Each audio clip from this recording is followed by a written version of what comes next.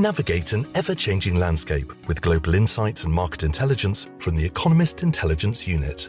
Our award-winning analysis helps clients to seize opportunities and manage risk effectively. EIU examines the economic and political landscape of nearly 200 countries with accurate and impartial analysis and forecasts. Discover challenges faced by each economy, examining impacts on supply chains, overseas operations, commodity prices, and market dynamics. To help your organization better understand the world and prosper within it, visit eiu.com.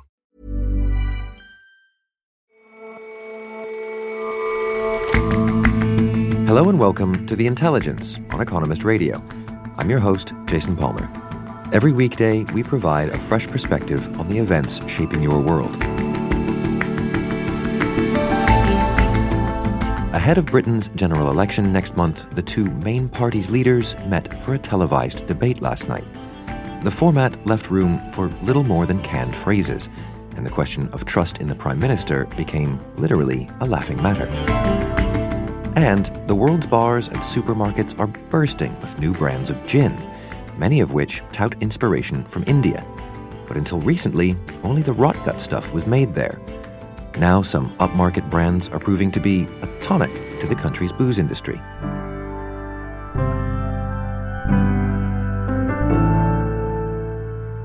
First up, though,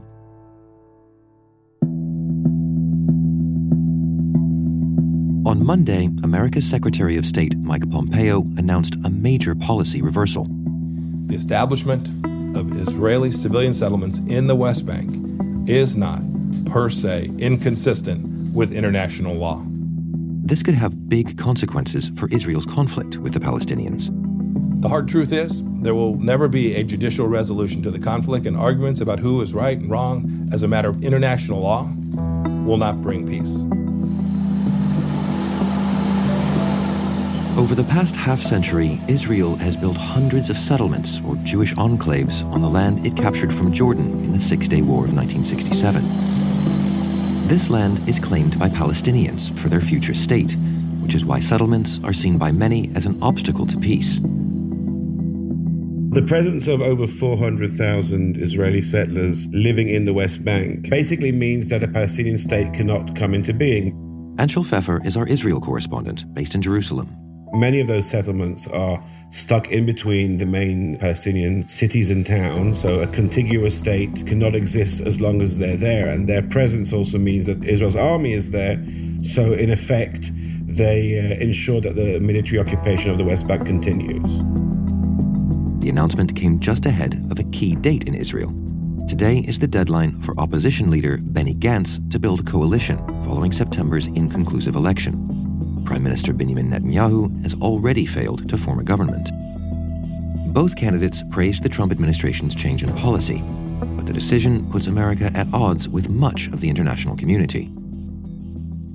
The international consensus regarding the settlements has been that they're in contravention of the Fourth Geneva Convention, which basically says that transfer or settlement of an occupied territory by the occupying power is against international law. And that's been the interpretation of the Geneva Convention regarding the Israeli settlements by most of the leading legal experts. There are some dissenting views. Obviously, Israel clings to those dissenting views in building the settlements, but that's been the broad consensus for decades now. And so in that sense, Mike Pompeo's announcement came as something of a surprise? Well, the Pompeo's announcement didn't come as a surprise because certain elements within the administration who are very pro-Israel and pro-the settlement lobby, chief among them the U.S. ambassador to Israel, David Friedman, who before becoming ambassador was both Trump's bankruptcy lawyer and financial backer of the settlements. They have been trying for the past 3 years to get a clear statement out of the administration saying that America doesn't see the settlements as being illegal. And it has to be noted that in the past also the Reagan administration made similar statements. So it hasn't always been 100% clear what the American position on this has been. U.S. public statements on settlement activities in the West Bank have been inconsistent over decades. In 1978, the Carter administration categorically concluded that Israel's establishment of civilian settlements was inconsistent with international law. However, in 1981, President Reagan disagreed with that conclusion and stated that he didn't believe that the settlements were inherently illegal. Actually, most of the American administrations haven't even talked about the legality. They've called the settlements an obstacle to peace instead of diving into this rather controversial legal question. So in a sense, this announcement kind of puts a finer point on, kind of formalizes something that from the American standpoint had been kind of informally the case? Well, it's certainly been informally the case over the past 3 years because the Trump administration had been very ambivalent towards any Israeli settlement activity. Previous administrations had condemned settlements, especially the first Bush administration had tried to limit funding to Israel while the settlement building was going on. The Trump administration and some of its representatives have been much more friendly towards it. So for the past 2 years, the Trump administration has made a series of statements and actions regarding the Israel-Palestine conflict. Back in December 17, they announced that they recognized Jerusalem as Israel's capital, and a few months later moved the embassy from Tel Aviv to Jerusalem.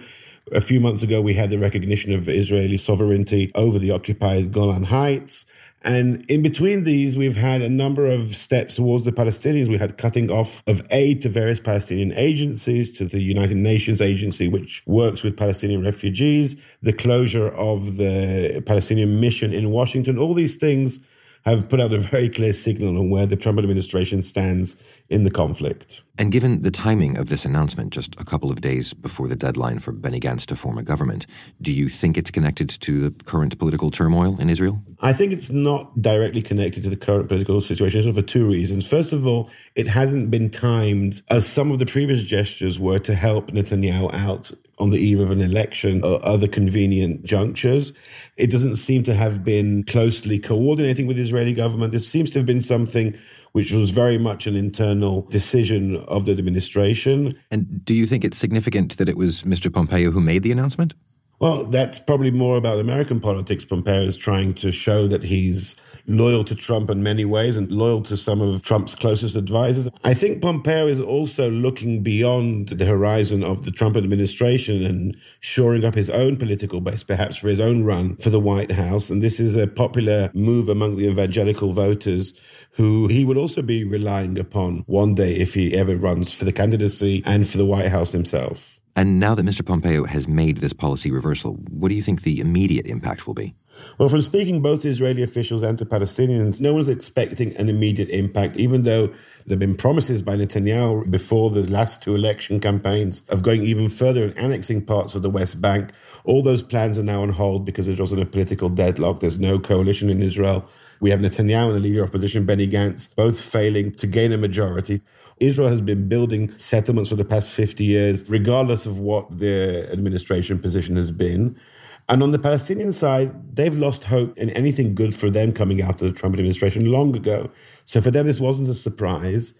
And they're facing their daily challenges. Whatever someone is saying in Washington is immaterial to them. But what about the prospects for grander scale change, for the notion of annexation or, in the other direction, a meaningful peace process? So the impact is perhaps long-term. It won't change anything in the next few weeks and months. But when finally a new government is formed in Israel, if it's a right-wing government, then the impetus to go ahead and annex parts of the West Bank will increase because now they seem to have a green light from the administration. And even if the new government will be a more centrist government under Benny Gantz or some other centrist leader, it'll be much more difficult for them to justify to the Israeli public making any kind of changes on the ground, perhaps dismantling some of the settlements, because people will say to them, but the Americans don't care, so why make any of these changes? If the settlements, especially the ones which are deep within the West Bank, are allowed to continue to grow, that means the military occupation won't end either, and any prospect of Palestinian statehood will be non-existent, and it will leave Israel basically in charge of one state with millions of Palestinians without political rights, and that's not the democratic state that Israel claims and takes pride in being. So it's a situation which really Israelis don't have a solution right now, and if anything, the Pompeo announcement has made a solution for that even more remote. Anshul, thank you very much for joining us. Thank you for having me, Jason.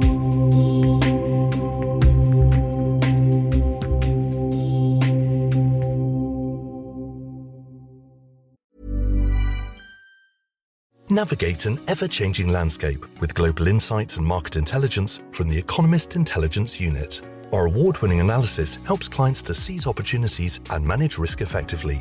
EIU examines the economic and political landscape of nearly 200 countries with accurate and impartial analysis and forecasts. Discover challenges faced by each economy, examining impacts on supply chains, overseas operations, commodity prices, and market dynamics. To help your organisation better understand the world and prosper within it, visit eiu.com.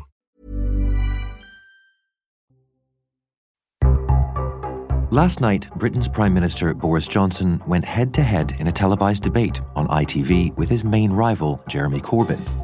There will be an election in just over 3 weeks, called by Mr Johnson in an effort to resolve an impasse after he failed to persuade Parliament to approve his Brexit deal. Mr Corbyn's Labour Party is pitching itself as an agent of change. Labour will put wealth and power in the hands of the many. Boris Johnson's Conservatives, who think they're born to rule, will only ever look after the privileged few. Mr Johnson has promised to leave the European Union as quickly as possible, appealing to a British public that's keen to move past the divisive issue of Brexit. And if I come back here with a working majority in Parliament, then I will get Parliament working again for you. On day one of the new Parliament in December, we will start getting our deal through so we can get Brexit done in January and unleash this country's potential. Neither man is especially popular, but Mr Johnson's Conservative Party is leading in the polls. That's despite questions over his personal life, which were raised again this week when businesswoman Jennifer Arcuri spoke to ITV about her relationship with him. And I don't understand why you've blocked me and ignored me.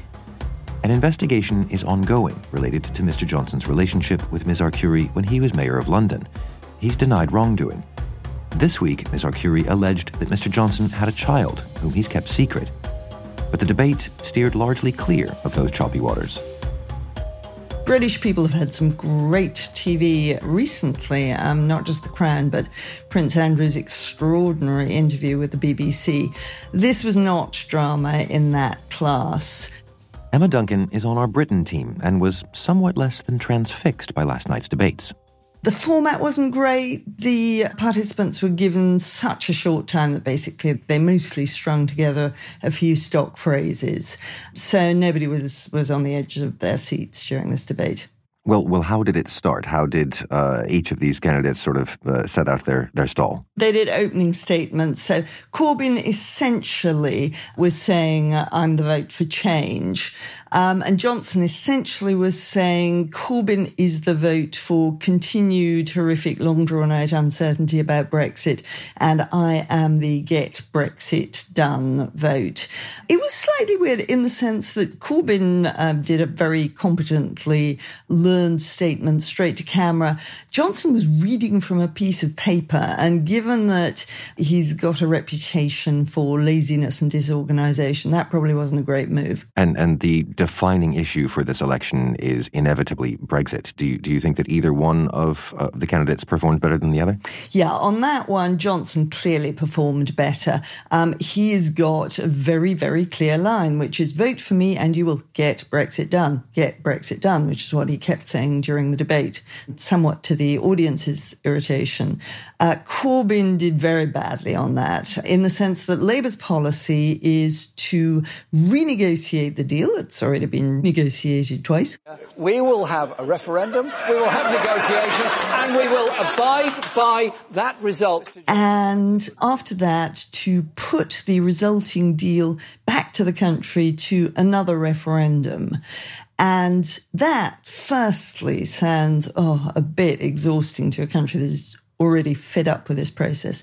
Secondly, he won't say how he would campaign in that referendum. Mr Corbyn is trying to conceal the void at the heart of his Brexit policy and refusing to answer the question of which side which side he would take. So, as Johnson pointed out, he's leaving open the possibility that he negotiates a deal with the European Union and then campaigns against it, which does sound faintly ridiculous. And there's another referendum issue, too, which, again, Johnson successfully prodded him on, which is that nobody thinks that Labour is going to get an overall majority.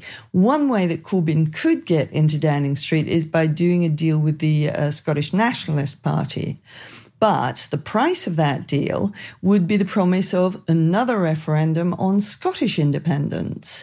And Corbyn refused to rule that out. So he sounded a bit shifty on both counts.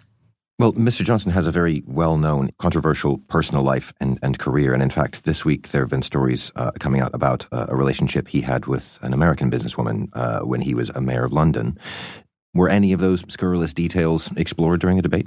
Not really. It could have been worse for Johnson in the sense that some people were expecting a bold question. Mr. Johnson, how many children do you have? Because nobody really knows. But no specifics were brought up. And there was quite a good moment which did demonstrate what the audience and the nation at large feels about its willingness to trust Mr. Johnson when he said something along the lines of truth matters to me, and the audience just laughed. And on Mr. Corbyn's part, did he score any sort of direct hits? Yeah, he did on the National Health Service, but really he had to. I mean, that is Labour's home turf. Labour created the National Health Service. The Tories have been in power long enough to have to take responsibility for the strains that it's under at the moment through underfunding. Mr. Corbyn brought with him a document which he waved around, which had lots and lots of black lines on it because it had been so redacted, which he said was an account of British negotiations with the Americans. And there's a particularly sensitive point as far as the NHS and the USA is concerned. The left is convinced that Britain, if it's run by the Tories, will basically open the NHS to private American health companies and thus destroy the system the country so loves. So, all told, what's your view? Did anyone win this debate? Will this debate make a difference to the election, do you think? Well, Johnson just won it as far as the Snap opinion poll afterwards is concerned. It was 51-49 to him. I would say as a viewer, yeah, he just about won it by a nose. And he will be pleased with the event because he's on top in the race. And he really just had to hold his own. Corbyn will be disappointed because Corbyn needed to do something to regain a foothold, really, because the numbers are so solidly in the Tories' favour at the moment. Thank you very much for joining us, Emma. You're very welcome.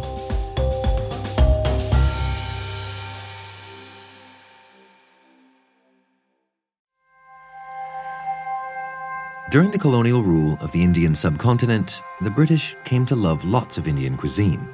Foods such as chutney and kedgeree were adapted for Victorian tastes. But perhaps one of the most impactful concoctions of the time developed without any Indian culinary influence.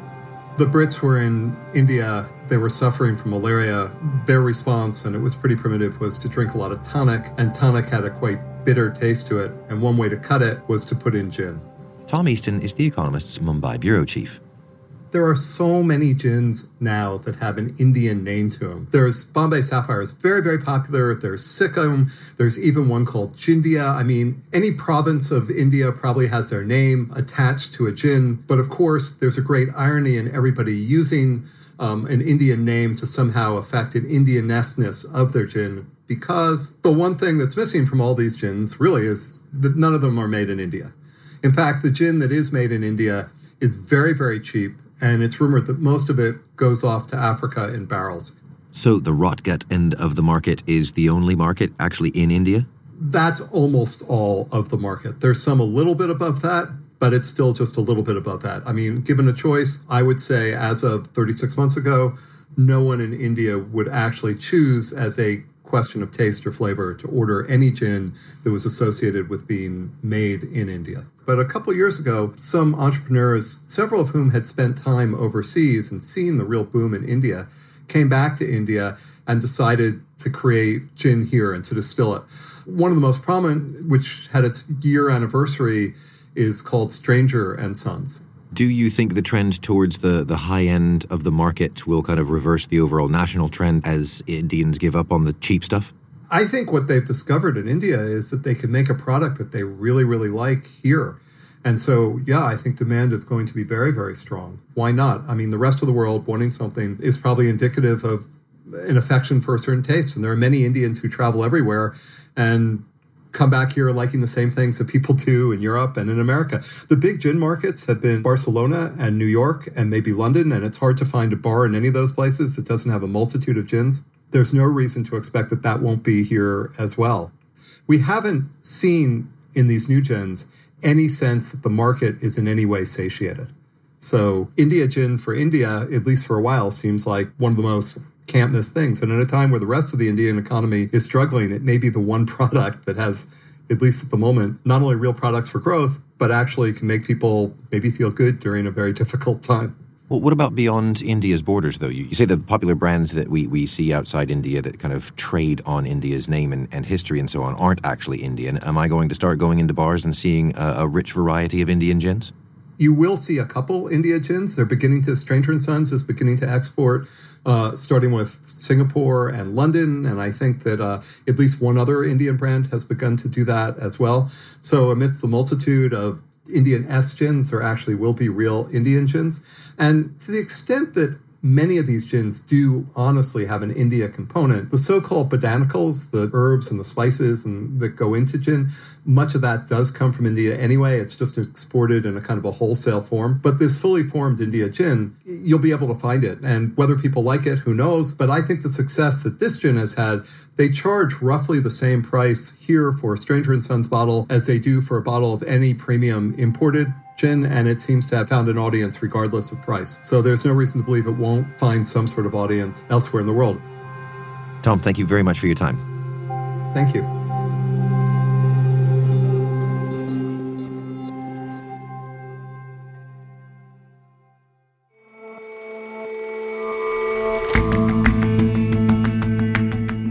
That's all for this episode of The Intelligence. If you like us, give us a rating on Apple Podcasts. And you can subscribe to The Economist at economist.com/radio offer. 12 issues for $12 or £12. See you back here tomorrow.